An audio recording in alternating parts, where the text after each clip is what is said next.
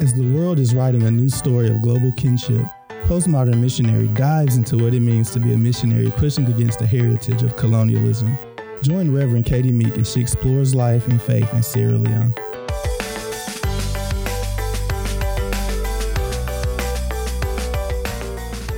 Hello, friends, and welcome to the Postmodern Missionary Podcast Season 2. I'm super excited to be coming back to you with, I think, some really rich conversations. And I wanted to tell you about this first episode of Season 2 because I think it's an interesting one. The point of this podcast is that we would kind of figure out what we mean by postmodern and what we mean by post-colonial and what it means to be a missionary in a new day. We would figure that out together and along the way.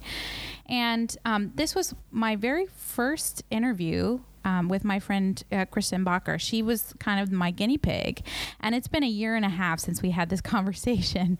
And for some reason, it just didn't feel right in the lineup of those first 10 conversations that I put out in season 1. And so I didn't put it out. Well, as I came back to this conversation, I thought we would start with it. And then I was listening to it and I started to feel uncomfortable. Because the truth is, some of the line of questioning that I was asking that I felt was completely appropriate a year and a half ago, after having lived here now 2.5 years in Sierra Leone, I started to recognize that no, maybe it wasn't as appropriate. My friend Kristen lived in the slums for 2-3 years, something like that, in Sierra Leone. And I felt like it would be an interesting conversation for people to learn how people in the slums live. I mean, some of the details of that. And as I was listening back, I started to wonder, why am I uncomfortable with this? Why does this feel kind of icky in my stomach? And in fact, as I was editing, I don't do too much editing, but generally I take out all of my ums because there are a lot of them. As I was editing, I was thinking, this feels nosy and inappropriate.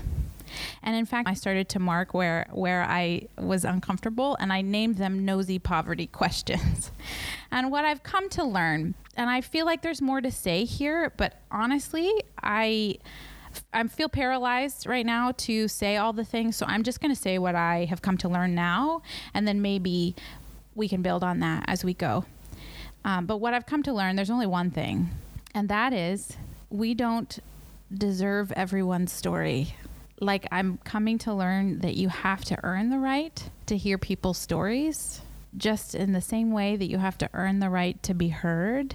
And it felt to me like I was skipping over that earning bit. And so what I'm learning is that maybe I felt a right to hear about the way people, quote, people in poverty live. And I thought it would be edifying and helpful and help people to understand and open people's eyes. But what I'm realizing is that maybe I was just missing the relationship piece. And divorce from relationship, it feels nosy and inappropriate now to me. Like, people don't have to tell me how they live just because I'm curious. People don't have to give me entree into their lives just because I want to know. And I think sometimes we dehumanize, quote, poverty, and feel like we have some kind of ownership of people's lives. But the truth is that people who are poor are just people. And there's a lots of kinds of poverty. And in the same way that somebody coming from the outside asking all kinds of questions about the substance of my living and where I go to the bathroom and things like that feels invasive, I think my asking of those questions was invasive. So what I did was I edited out a good bit of that. And I'm glad that I have come around to the point where I feel like I understand this new thing that I didn't understand before, which was divorce from relationships. Nobody owes me their story. Kristen had earned the right to be a part of people's stories because of the relationship that she had with them. But my relationship with Kristen is not enough for me to come in asking all kinds of nosy questions. This is Kristen's story, and I hope that you experience a lot from it and enjoy it. and love her because she's really, really lovable, and learn something from it. But just know there are some things that I left in, but then there are other things that I intentionally took out. And I feel like it kind of strikes a balance to my original intent and what I have learned since then.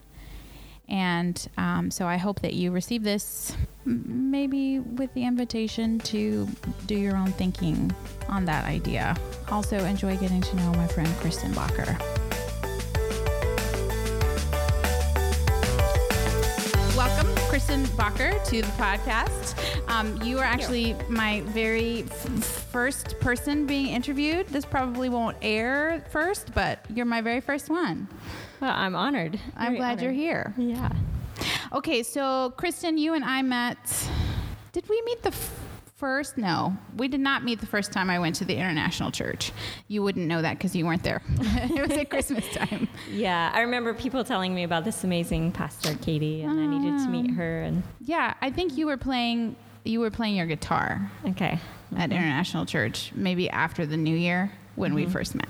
Okay. So what I would like you to do first is just tell us what you're doing in Sierra Leone. So how long you've been here? What sort of work do you do? All right. So I've been in Sierra Leone 5 years now, and I'm working with an organization called Word Made Flesh, which is an ecumenical community that has a mission statement of serving Jesus among the most vulnerable of the world's poor. So currently, I'm the only expat working with 9 other Sierra Leoneans. And we're focusing our work in Kroo Bay, which is one of the larger slums here in Freetown. And we're mainly working with children and youth who are in vulnerable situations with education, with medical care, with discipleship, with mentoring, with some justice issues, fighting for women of sexual abuse and some trafficking cases, that type of thing. That feels like a lot. Yeah, it is a lot that our organization is doing. I personally am not involved in all those roles, but loosely connected to most of those ministries. So what specifically do you do then? So I'm a nurse, so most of the medical care that's provided kind of passes through me, and I help with a lot of referrals to healthcare systems. I also help in the Kroo Bay Health Center once a week, and then I love education, so I've been pretty connected to our tutoring program in the afternoons with kids that either aren't going to school or going to very poor schools. I'm also on the community care team, which looks after the health of the community, which is very important in long-term ministry. So we plan retreats, we do one-on-one counseling and meeting with staff, and try to enforce Sabbath and some good measures of self-care. So can you describe Kroo Bay for us? Kroo Bay is... you could probably Google it and you'd find an image which would probably say a lot more than 1,000 words. But it's a community of around 20,000 people living in an area that's a low floodplain. And so it's really prone to flooding. The houses are really compact, so it's almost like a maze of houses. There's very poor sanitation as far as waste facilities, that kind of thing. And that's true in most of Sierra Leone and certainly Freetown. Yes. But it seems like Kroo Bay gets the brunt of it. Mm-hmm. And for a while, much of the garbage and trash from the rest of the city is thrown into the gutters, and then it ends up in Kroo Bay. So it becomes the town dump in some ways. And most of the houses are tin shacks. There's quite a few cement houses as well. But yeah, a thriving community with a lot of people, a lot of children, and a lot of life and fun as well. And animals too. Yes, and pigs and chickens. And I was going to say dogs. Pigs and chickens too. Yes. You get a few goats down there, or is that really There's more? There's a few. Mm-hmm. I feel like goats are kind of a luxury. Maybe. Yeah, there's some people connected with some ceremony things that would keep goats. Oh, okay. Yeah. Interesting. I'm interested in that. Maybe we won't go there. Okay, so you've been working in Kroo Bay for 5 years, but let's talk a little bit about what brought you then to Sierra Leone. Like, I kind of want to know what about your life brought you to this place, because I'll just give a spoiler. Like, you came here not just to work with Kroo Bay, but actually to live inside Kroo Bay, and actually be community in the slum, which I just think is remarkable.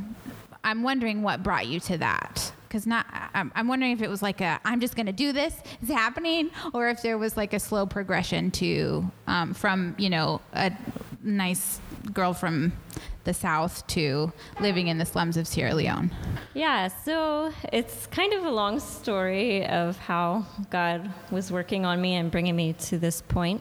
That's okay. We want to hear it. You want to hear it? I think I'll maybe do some of the highlights. In 2009, my mother was struck by lightning and died at 50 years of age. Wow. And I think that event in my life really impacted me with a desire to have a life of meaning and impact. In my mother's short time, she just blessed so many people, and I saw a life well lived. And how old were you? I was 26 Wow. at the time. Mm-hmm. So I think that event really impacted me. And even at my mom's funeral, I gave a speech on don't waste her death, kind of a tagline from John Piper's Don't Waste Your Life, but really wanting that not to be in vain and wanting my mom's death to somehow have meaning. So I had recently graduated from nursing school and was earning a lot of money that I actually didn't need because I was living at home with my father during that time to help with the transition of my mother's death. And so I was just sitting there making a lot of money and not quite sure exactly how to use that money for the kingdom. And my oldest brother in college was really, really inspired by this idea of transforming neighborhoods, and instead of running from places of pain, to actually go there and join them and be part of the change in neighborhood. So I still live in the pretty racially divided South. So my brother decided to move to the other side of town. It's one of the only white people living over there, and just joining their community and not being one of those people that runs away from those types of situations. And that really inspired me and challenged me. It was not easy for them. It was difficult. They got robbed quite a few times. And eventually they really started having an inroad with the kids and the children.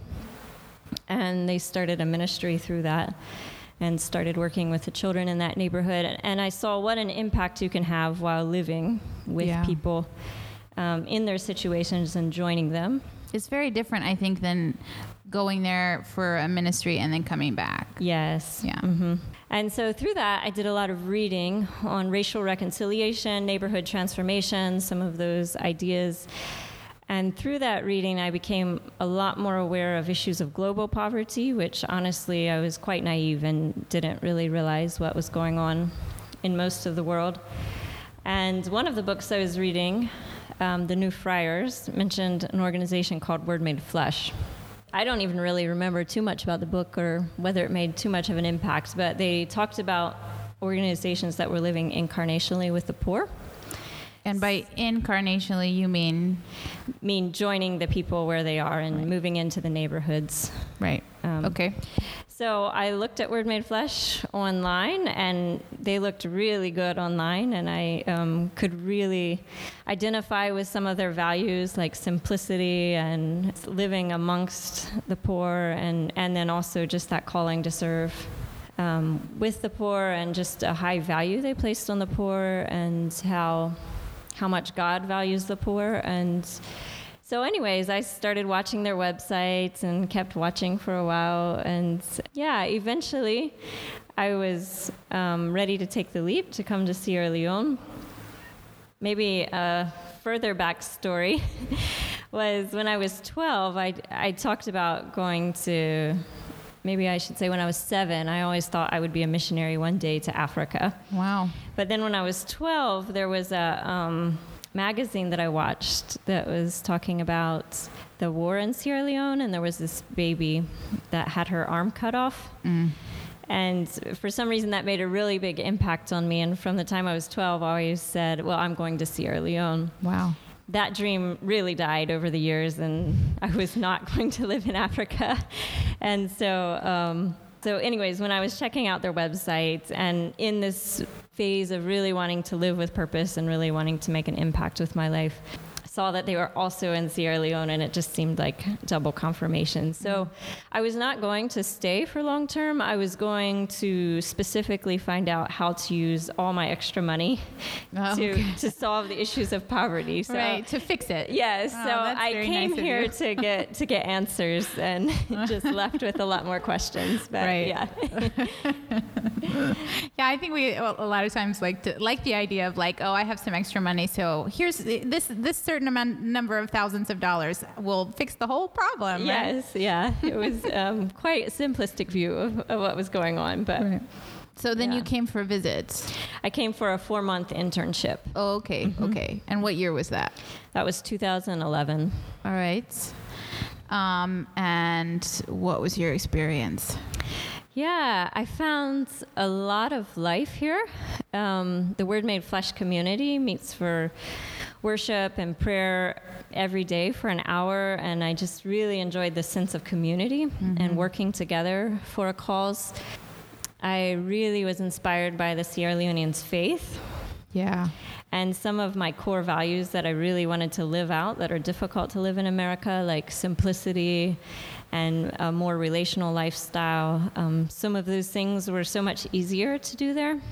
I also lived with a family, which was a really, really good experience, but it was very, very difficult, and we didn't understand much at all about the culture and made a lot of mistakes and caused some big blow-ups, and it became very confusing. And at the end of my time, it was a good experience, but I was like, I don't understand this place, and I will just cause more problems if I come. So it is a little bit true that you realize, like, once you actually take the leap, you realize how much you do have to learn and how much you don't know.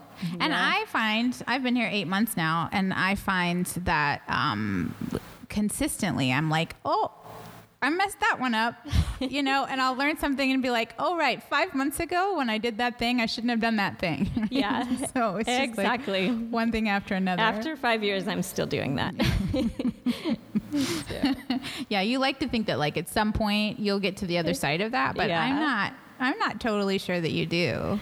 Yeah, I think when you're raised with a completely different way of viewing the world, it's hard to realize that you're seeing things so differently, even though you can talk and feel like you're seeing it the same way.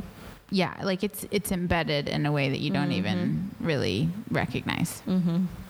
And the stuff that's in you is embedded, and you don't recognize that in you, but also their stuff's embedded, and you certainly don't recognize it in them. Yes. And then they don't recognize your thing in you. It's really hard.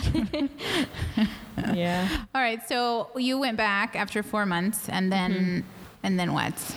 Yeah, then I went back to my job, making more money that I didn't need. And I didn't want to just keep unsimplifying my life and buying more things. I really didn't feel that was the impact God was calling me to have.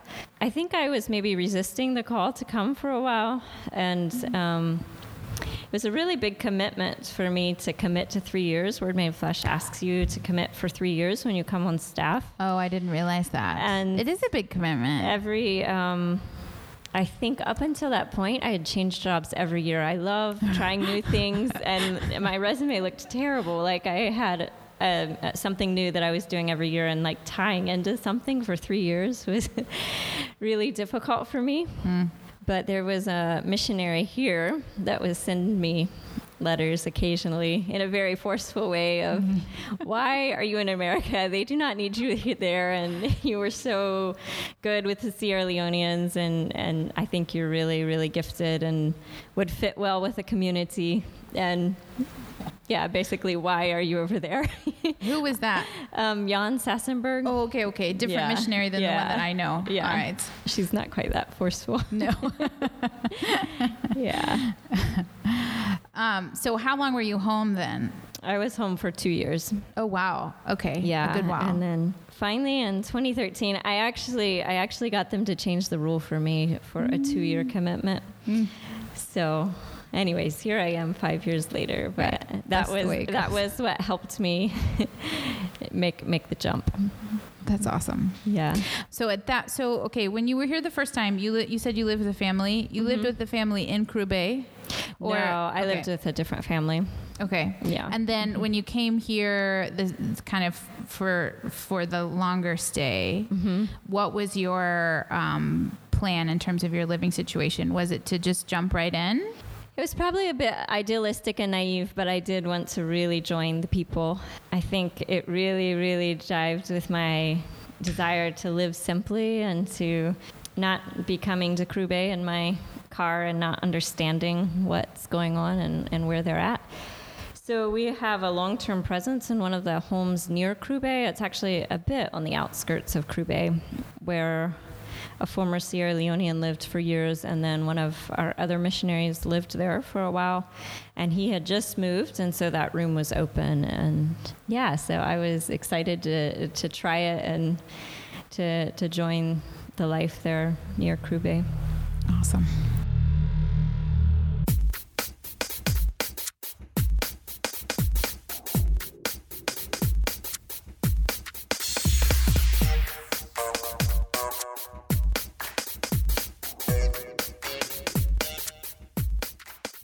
Okay, so I want to know about several things.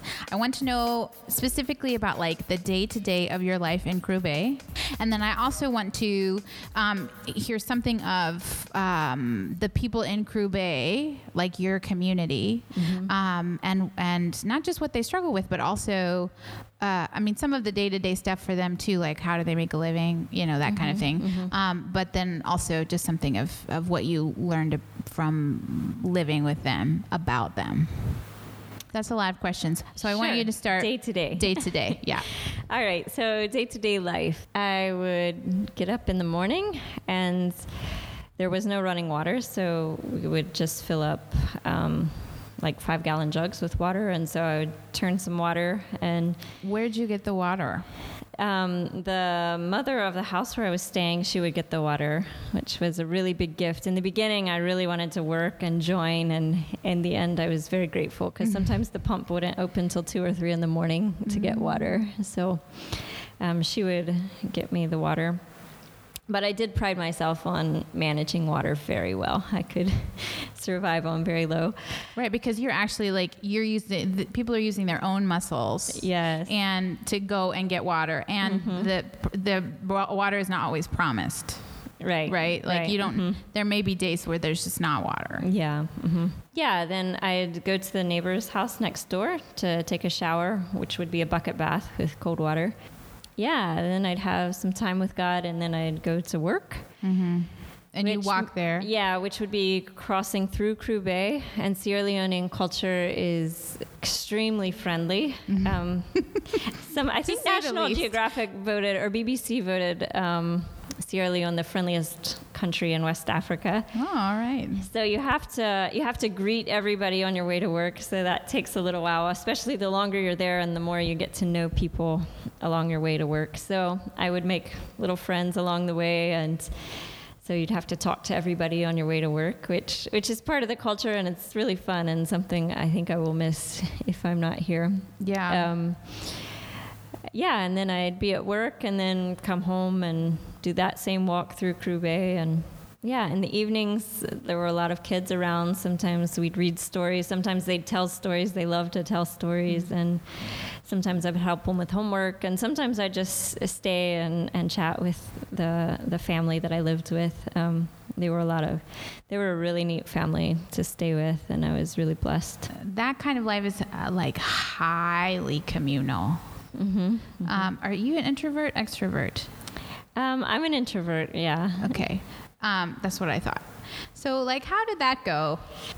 The family I stayed with, I think might be the only introverts I've ever met in Sierra Leone, which was quite a blessing, actually. They didn't have people over very often, and if I ever wanted to be alone, I could go in my room and close my door, whereas the other family I stayed with, if you went to your room and closed the door, they thought something was wrong and like, come be with the family. And but they gave me space.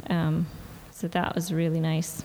But I think I've become a little more extroverted as time goes on. Sierra Leone rubs off on you. Yeah. I think for sure. And when you came, you were single.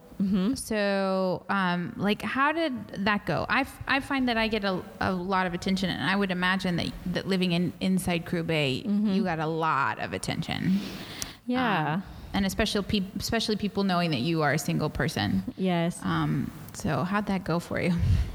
Yeah, in some ways, I think Sierra Leone is a wonderful place to be single because it's so communal. I don't think you feel as lonely as you do in the States, and families are together, single people are together.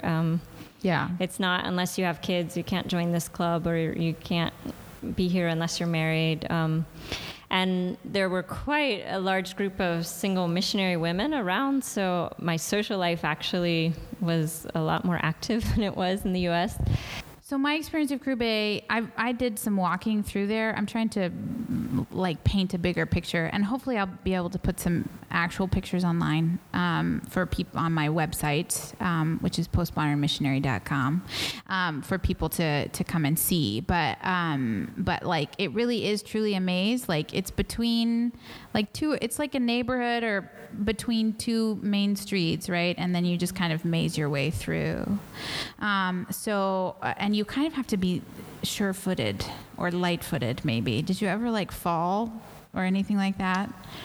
I did have one time that was quite funny. On the way to work, there were these steps that I would go down on the way to work, and the kids in the program we're quite well known in Kroo Bay, and so they often say Ali Ali. That's what they call our program, Ali Ali.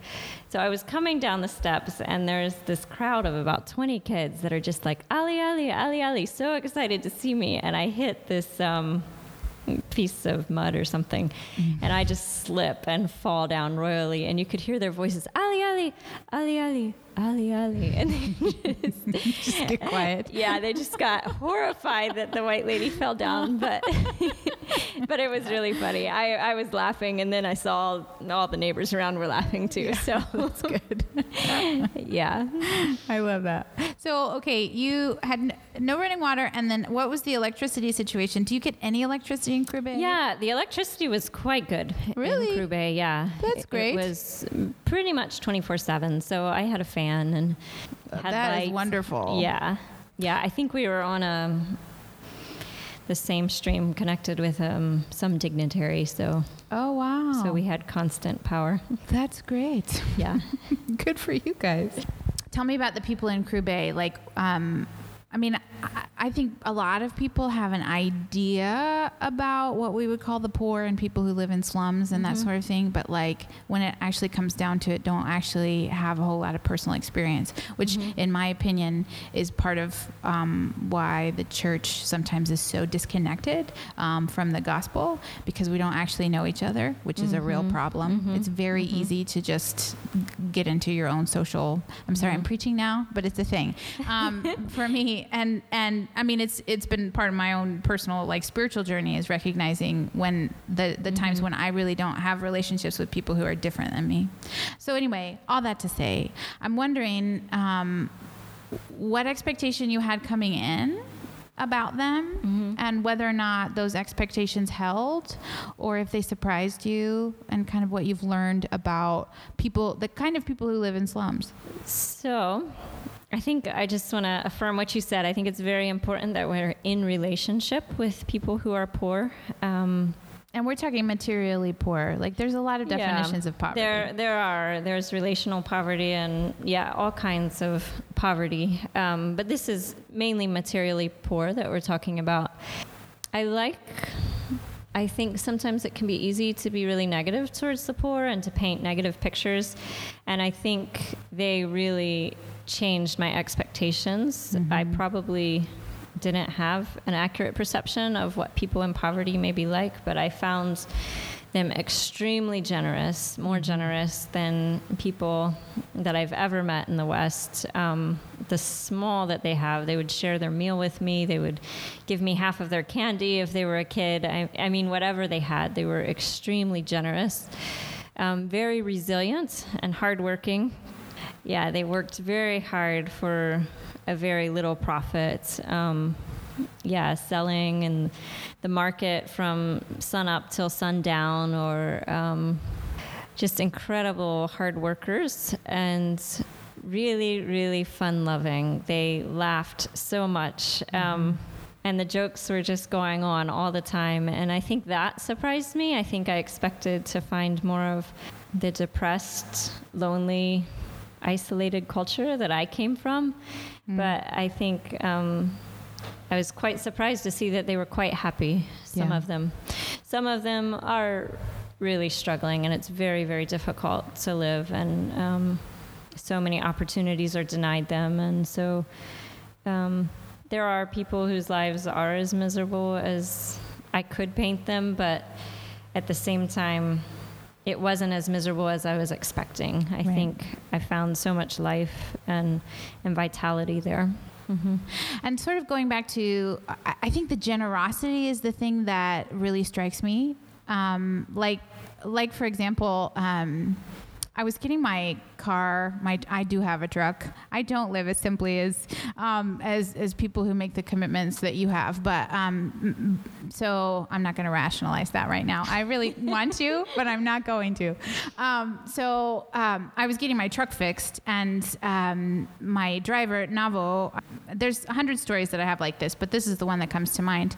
There was a guy who went and got. We have packets of water here, and you get them cold and you drink them quick. So he got 2 bags. One of the guys who was a mechanic, and Navo reached over to him and asked him for one of them, and he I don't think he even looked at Navo. He just handed it over, and I thought, Navo, do you know that guy? And they're like, no, they don't know each other, but there is a certain expectation that we just give to each other, and it's not inappropriate to ask, because they'll say no if they don't want to. Number one, and number two, because if Navo was the one who had the 2 and somebody else came up to him and asked for it, he would have given it in a heartbeat.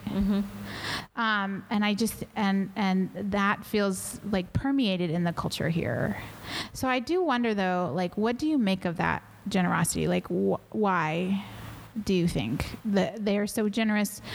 I think part of it is just the culture. It's probably one of their highest values is being generous and sharing. I think it's also a bit of a banking system. If you don't have a bank account, if you help this person today, tomorrow when you're in need, they'll probably share their food with you. So it's a way of investing to get some returns later when you have need. Yeah, and I think in some ways, we in the United States would think, well, that sounds like you're using each other, but that's not really the way they think about it at all. No, it's just part of friendship and part of life together. Right. That you would invest in a relationship because you recognize that you have ways of helping each other. And I think there's a lot less of a sense of personal property. Mine is yours and yours is mine. So if I have 2, of course I'd give you 1. Sometimes if I have 1, of course I'd give you 1. Right. It's ours. It's not really just mine. Oh, it's so beautiful. Yeah. I love that.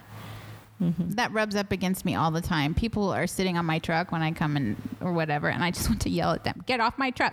Don't bang my truck, get off the truck. And I have to remind myself that's just not, and it's a much better mindset to say it's not actually yours, honey.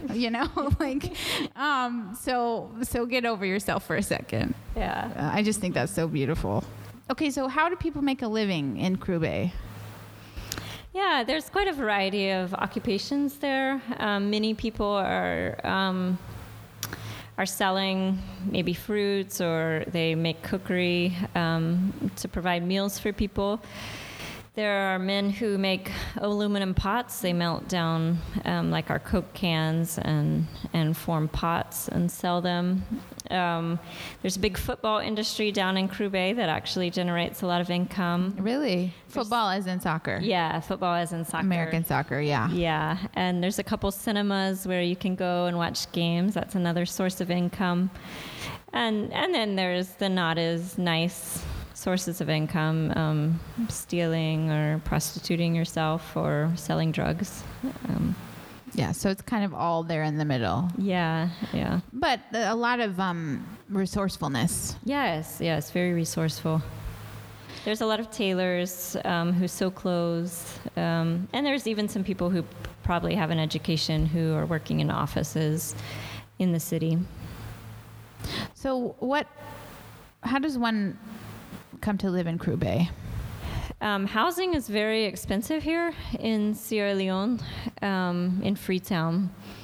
And so I think they often can squat there for free. And so if you can't find anywhere else, you can maybe claim a little plot of land and build up a structure. A lot of people came and were displaced after the war. Mm-hmm. I would say that's where the majority of the people came during the war. They were just displaced, and that was one of the cheaper areas where you could build and set up a home. And from what I understand, like Freetown used to be, I don't know, like 250,000 people, 300,000 people, and now it's like over 1 million and expanding. Mm-hmm.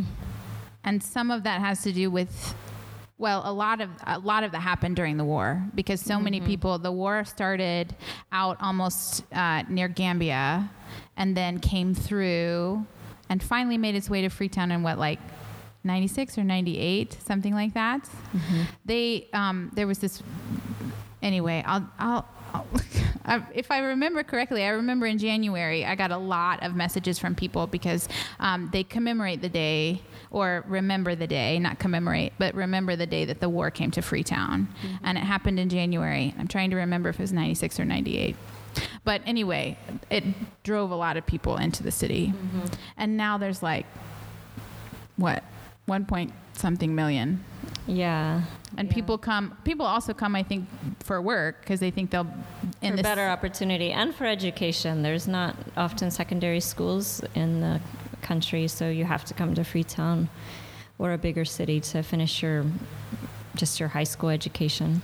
Why is it so expensive to live here? Just because of the limited space? Yeah, I think it's overcrowding, overpopulation. Yeah. Okay. And very low employment. Right. In the official sector. Yeah. Right. It's like 70% unemployment or something stupid. Yeah. Crazy high in young people. Yeah. So if they had employment opportunities, perhaps it wouldn't be viewed as so expensive, but because most people don't have a steady source of income. Okay. Yeah. So let's change gears a little bit and talk about Carlin, your husband, who's actually sitting in the room. And I told him if he wanted to add things to what you have to say, he's welcome to come over and do that. So I can see him smiling. So now might be the time that you might want to do that. But so you came here a single person. Now you're married. Mm-hmm. And you have some specific plans having to do with your future. So I want to hear all about that. Like, how did all that come together? Tell us about your love story. We love love stories. You love love stories. So about a month after I came here to Sierra Leone, I met Carlin at International Bible Study, and we both had a mutual friend from my home area, and we knew the other person was coming to Sierra Leone, so we kind of met each other and were like, oh, are you this person? And so we talked and chatted a little bit. Yeah, from there we got to see each other usually at Bible study, and Carlin started working in the Kroo Bay Health Center. So he would come and eat with Word Made Flesh after our outreach on Thursday. So we got to know each other a little bit more then. And Carlin had to chase me pretty hard. I wasn't quite into it as quickly as he was, but he was patient and chased me for 3 years. Wow. Really hard. And and now we're married. He's very different than I would have expected to marry, but God, I think, knew much better than I what kind of person would be good for me. So now we've been married 2 years. Dating 3 years in Sierra Leone, and then we went to the States and got married and came back. Yeah, I've been serving here for 2 years. He's also a nurse and is working in healthcare. And you guys are not living in Kroo Bay? No, we're not living in Kroo Bay. So tell me a little bit about that. Did you move out of Kroo Bay at the time that you got married, or was it? Yeah, so I moved out of Kroo Bay when we got married. Yeah, the time in Kroo Bay was really, really precious and valuable, and I learned so much about the culture, so much about life, and so much from the people. They just taught me so much. But I was starting to burn out a bit. It was very difficult at times, and it feels a little more sustainable where we're living if we're going to keep serving long term here, to have a little more ease and comfort with daily life. But you're still living in community, though, right? You have housemates or something? Yes, we're currently sharing the building with EduNations, which is another organization that is working in education in the rural areas. So they're there during office hours, and then in the evening, the place is to ourselves. Yeah. That's an interesting setup that you guys have. Yeah, it is. Can you tell us about some of the challenges about your life in Kroo Bay? It was quite noisy.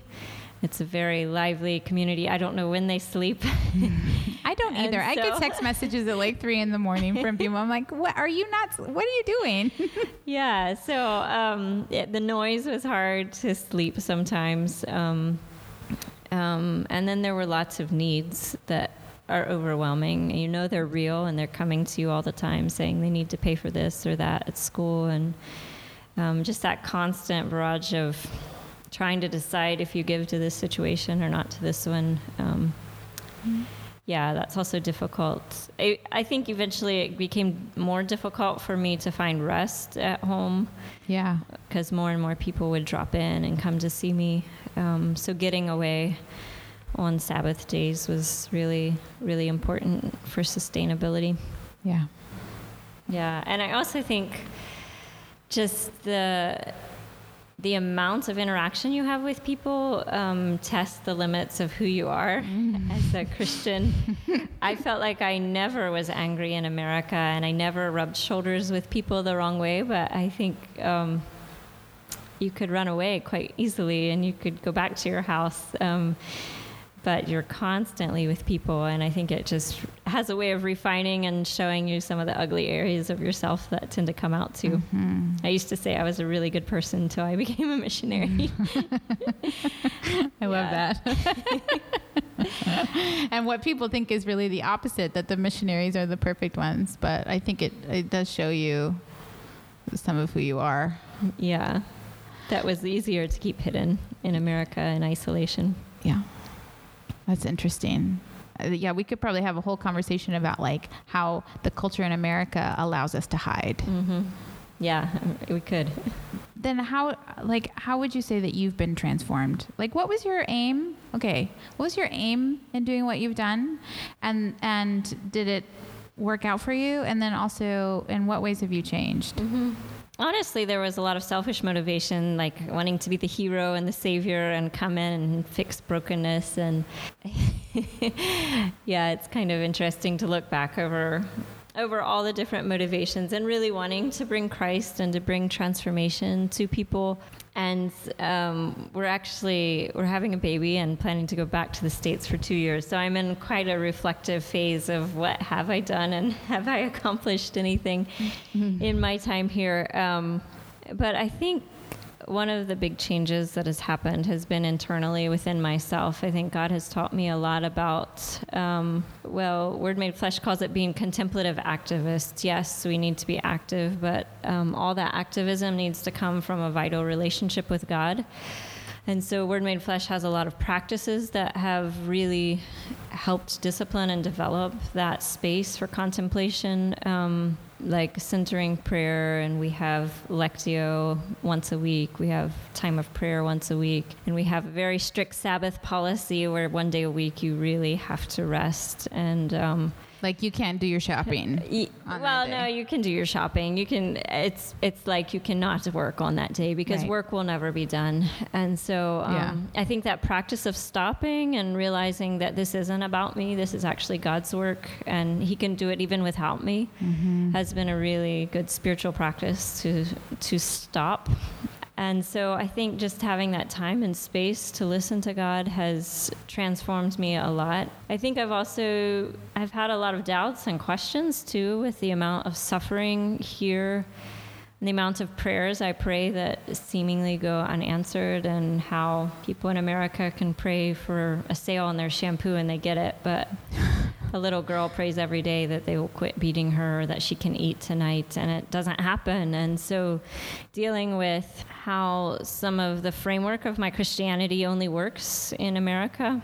Wow. And just going through quite a phase of asking lots of questions about all the suffering in the world, and the place of the church, and the place of myself, and the ways I'm contributing to that suffering, and then all the resources I have and opportunities I've had compared to people in the world just because of where I was born. It's made me go through lots of questioning, and in some ways it's been discouraging, and in other ways it's been a really good process of coming to see the God that the Sierra Leoneans have come to know, who they have ultimate trust and faith in, because they don't have a bank account, because they don't have good medical care. And before I pray for my headache, I go take Tylenol. And so I think seeing faith through their eyes has been really powerful as well. That's really beautiful and profound. The idea that a lot of, just that line that the framework of some of your faith only works in America. Mm-hmm. And the truth is, if we don't in some ways get out of that, or seek to be in a relationship with people who are outside of that framework, mm-hmm. you will never transform out of it. Mm-hmm. That's beautiful. So you're moving back to the States for a little while. How do you feel about that?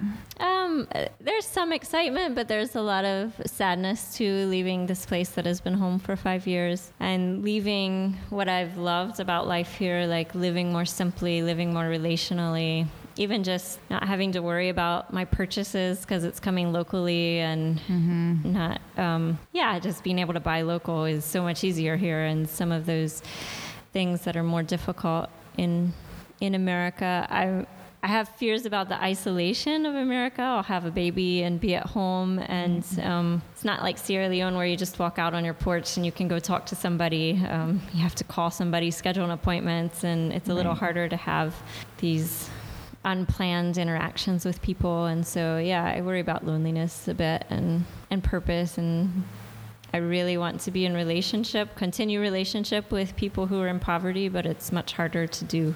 Right. To intentionally build those relationships in America. Right. But there you really do have to move outside of your circle, mm-hmm. In very intentional ways. Yeah. Mm-hmm. Which is part of the challenge. Mm-hmm. Well, I'll be praying for you. Thanks. I hope that you guys do come back. Yeah. After 2 years. Yeah. I'll still be here. I will just barely still be here, assuming that I only do the 3-year term. Okay. But that would be great. Yeah. Okay. So your dad lives here now. Yeah, he does. Mm-hmm. So tell us that story. Yeah, so my dad came to visit me. He had retired. He's a medical doctor. And he came to visit me while I was living here in Sierra Leone for 6 weeks. And while he was here, he met another missionary lady, and they fell in love and got married. And now they're both here in Sierra Leone working. She had been living in Sierra Leone for over 11 years. Wow. And so it seemed like a natural place to come back to. And with his gifts, he can go about anywhere. So that's amazing. It's really amazing to have family here. In my wildest dreams, that wouldn't have happened. Yeah. Like, when you moved here, did you expect, in 3 years, my dad's going to follow me? No clue. It's amazing. You just never know what the Lord's going to bring. I know. Yeah. I did not expect to be married here. I knew I was committing to 2 years of singleness by coming to Sierra Leone, but it's God, changed a lot of ideas that I had. Mm-hmm, mm-hmm. Yeah. And sometimes it requires that you take the leap. Mm-hmm. And then, not only did you kind of find your life, but also your dad found what would be the rest of his life, Yeah. It was so beautiful. I love it. You just never know, people. You just take the leap. That's what I'm saying. So the people who are listening at home who might find you a little baffling, like in the best of ways. Like, I think oftentimes we think, oh, well, that person's like Mother Teresa. I'm not going to be that way, right? I'm never going to do that or whatever. So in some ways we hear stories like yours and think, and it's like, wow, that's beautiful, but we turn it off for ourselves. So I'm wondering, would you say that your experience has something to teach those people Yeah, I think we can all learn from each other. I think God calls us all on different journeys, but I think God does call us all to care for the poor. God does call us all to care about these issues of global poverty and the children that are dying unnecessarily, the health care that's in shambles. It's like I think it's part of bringing the kingdom of God here on earth. I think we're all called to that, and what that looks like, I think, can look quite different for different people. But I think we in the West and in America maybe should question what we're running after and what we work so hard for. Yeah, I think at the end of our life, it's not the things that we've gathered or accumulated that we're going to feel successful about, or how far we've moved in our career. Right. Like all of that is not actually going to get you where you want to go. Yeah, I think as we focus on relationships, I think things change a little bit sometimes. Okay, so this podcast is called Postmodern Missionary, and I'm wrestling with defining that and communicating it because it's kind of a big topic. But I do think that there are some markedly different ways that we do this kind of work. Because do you consider yourself a missionary? Yeah, loosely. Yeah, I think a lot of us feel that way, where it's like, well, sure, okay, but it's because I don't want to define myself the way they used to define them, you know? So I am wondering if you think that the work is changing, and if so, what needs to change, what has been changing that's a good thing, that sort of thing. Yeah, I think we've seen lots of studies come out, and we've seen a lot of criticism of maybe the colonial ways we did missions in the past. And I think they were trying in the best of their knowledge, and I think this generation has maybe more knowledge and maybe more sensitivity and humility coming into different cultures, which I think is valuable, and I think we need to keep pressing towards that. And I do think in some ways the work is so big that maybe we do need to think about how we're doing this and why we're doing it. I think there have been many missionaries with very good hearts who come over, but I think it's important to be the best you can be and the best God created you to be, and it often takes more than a good heart. It maybe takes some skills that you can bring to the situations and to the issues that are there. Also, maybe some more humility coming in, and a better understanding of the context where you're living, and before you just come in and start a project without doing research, without asking the people what they need, without listening to the people. I think that's very, very important. And I think even looking at best practice and best evidence right now, people with very good hearts have done really good things, and there have been people with really good hearts who've done a lot of damage, not willingly, not intentionally, but right, because they didn't understand the situation. John Wesley has to come back to the Methodists, but John Wesley had 3 rules. And the first one was do good, and the second one was do no harm, and the third one was this 19th century terrible language, but attend to the ordinances of God. But essentially, it means practice your faith, and keep a relationship with God, right? So, but I really appreciate the do good and do no harm together, because I do think that a lot of people come and do good, but in the process of their good, they do a lot of harm. Yeah, maybe just an example is orphan care. We're called to care for the orphans, and so many people with good hearts go places and start orphanages, and never realizing that that's actually creating a demand for orphans, and people in impoverished families are giving up their children to stay in orphanages, and then the research that comes out later and saying that staying in institutions is often making it harder for them to integrate into society, and the family structure is just better. And so we want to take care of orphans, but sometimes we just do things because we have a good heart, but maybe investigating a little more before we jump in and say this is how we should take care of it. when things are looking, well, maybe this isn't the best route. Maybe we need to look at ways we can do it better. Right. And be willing to say, we're not doing this anymore. Yeah. And that's really hard. It is hard. And maybe it's, we're not going to do it at all, or I think better, what would be better in that situation would be to say, okay, if we're not going to do this, what can replace it that's more redemptive? Yeah. And that might actually restore wholeness rather than causing more brokenness. It takes a lot of humility. Yeah, absolutely. Okay, so you're about to, September, right? End of September? Right. Beginning of September. Oh, man. Beginning of September. So we're recording this in early August, so you've got a month.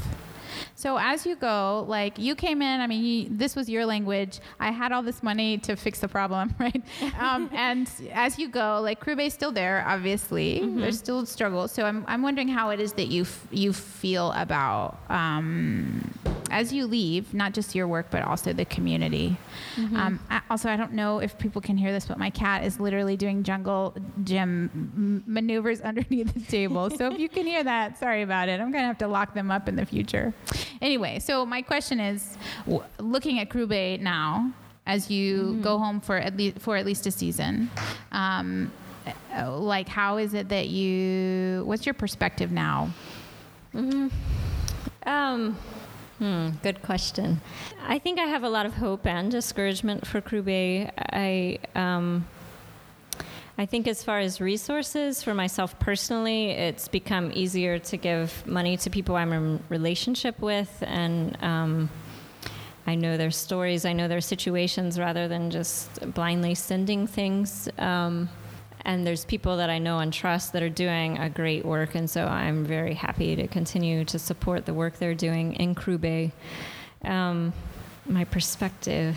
Can you rephrase that question? Yeah, I know. It was a little hard. I just want to know how you feel. I guess that's what I want to know. How do you feel? Going home, do you, I guess it's kind of a two-part question. Okay. How do you feel going home? And looking back at Kroo Bay and recognizing the situation. And then also, do you have a different perspective on poverty now than you did before? Yeah. How do I feel? I feel a lot of sadness leaving. I feel some guilt because the work is very unfinished and we need thousands more to join. And so it doesn't always feel right to be leaving. And yet we do feel a peace that this is where God is calling us for the time being. So yeah, I think that verse about praying for more workers for the harvest, I just really feel called to pray for more people willing to work, expat and Sierra Leonean. Right. Yeah, all over. My perspectives on poverty have changed quite a bit since I've been living here. Honestly, I didn't have many friends in poverty growing up, and I lived in the very Republican South, where they often blame the poor for their situation.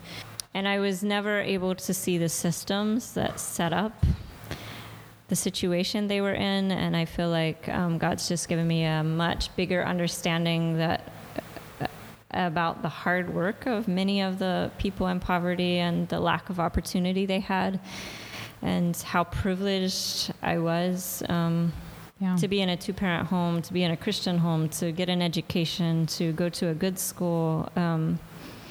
All those were blessings and undeserved grace that most people don't have. And just recognizing that where I am was because of a place of privilege and not because I worked hard. I think that's been a very helpful perspective for me. Yeah, I imagine that you probably saw lots of cycles of people. I mean, yes, sometimes people make bad decisions and there are consequences to those bad decisions, but then there are other times when it's you see people making all the right decisions and still their situation doesn't change. Yeah, exactly. And they're very limited. You can't go to a good school, and so you can't do well in the national exams, and they steal your money. You can't fight for justice. They rape your child. You can't do anything. And so all of these things are happening. A flood comes and wipes out your whole year's earnings. yeah, there's so many systems and things that are set in place that are big roadblocks to the opportunities that I've had. Right. Like in some ways, certainly the systems I come from were set up to help me succeed. Mm-hmm. And sometimes here what we see is the systems are set up in some ways for them to fail. Mm-hmm. Mm-hmm. And it just really sucks. Yeah. All right. Well, let's end on a light note. I'm trying to think of one. Now I'm feeling sad.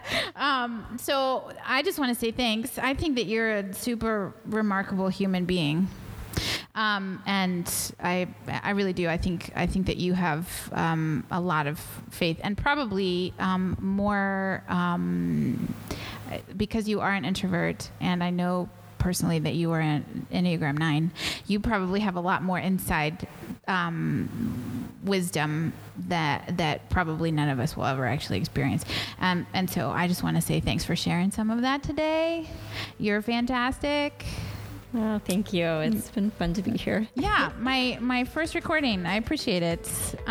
Okay, so we will just give you traveling mercies and blessings on your way. And I can't wait to meet your little bit when he or she comes. Do we know yet? Yeah, it's a he. Oh, okay, yeah, wonderful. Little boy. Awesome. Well, we'll be praying for you. And thanks so much. Yeah. God bless you. Thank you.